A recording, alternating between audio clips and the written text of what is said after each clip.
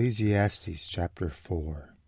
Then I returned and considered all the oppression that is done under the sun. And look, the tears of the oppressed, but they have no comforter. On the side of the oppressors there is power, but they have no comforter.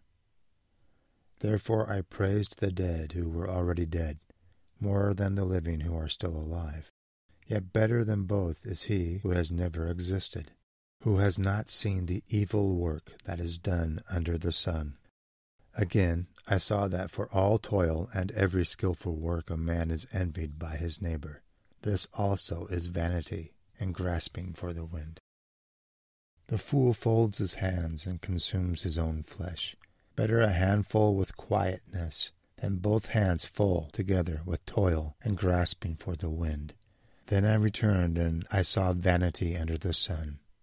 There is one alone without companion. He has neither son nor brother, yet there is no end to all his labors. Nor is his eye satisfied with riches.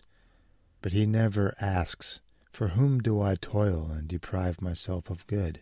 This also is vanity and a grave misfortune. Two are better than one, because they have a good reward for their labor. For if they fall, one will lift up his companion, and woe to him who is alone when he falls, for he has no one to help him up. Again, if two lie down together, they will keep warm. But how can one be warm alone? Though one may be overpowered by another, two can withstand him. And a threefold cord is not quickly broken. Better a poor and wise youth than an old and foolish king who will be admonished no more.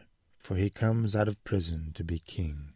Although he was born poor in his kingdom, I saw all the living who walk under the sun. They were with the second youth who stands in his place. There was no end of all the people over whom he was made king. Yet those who come afterward will not rejoice in him.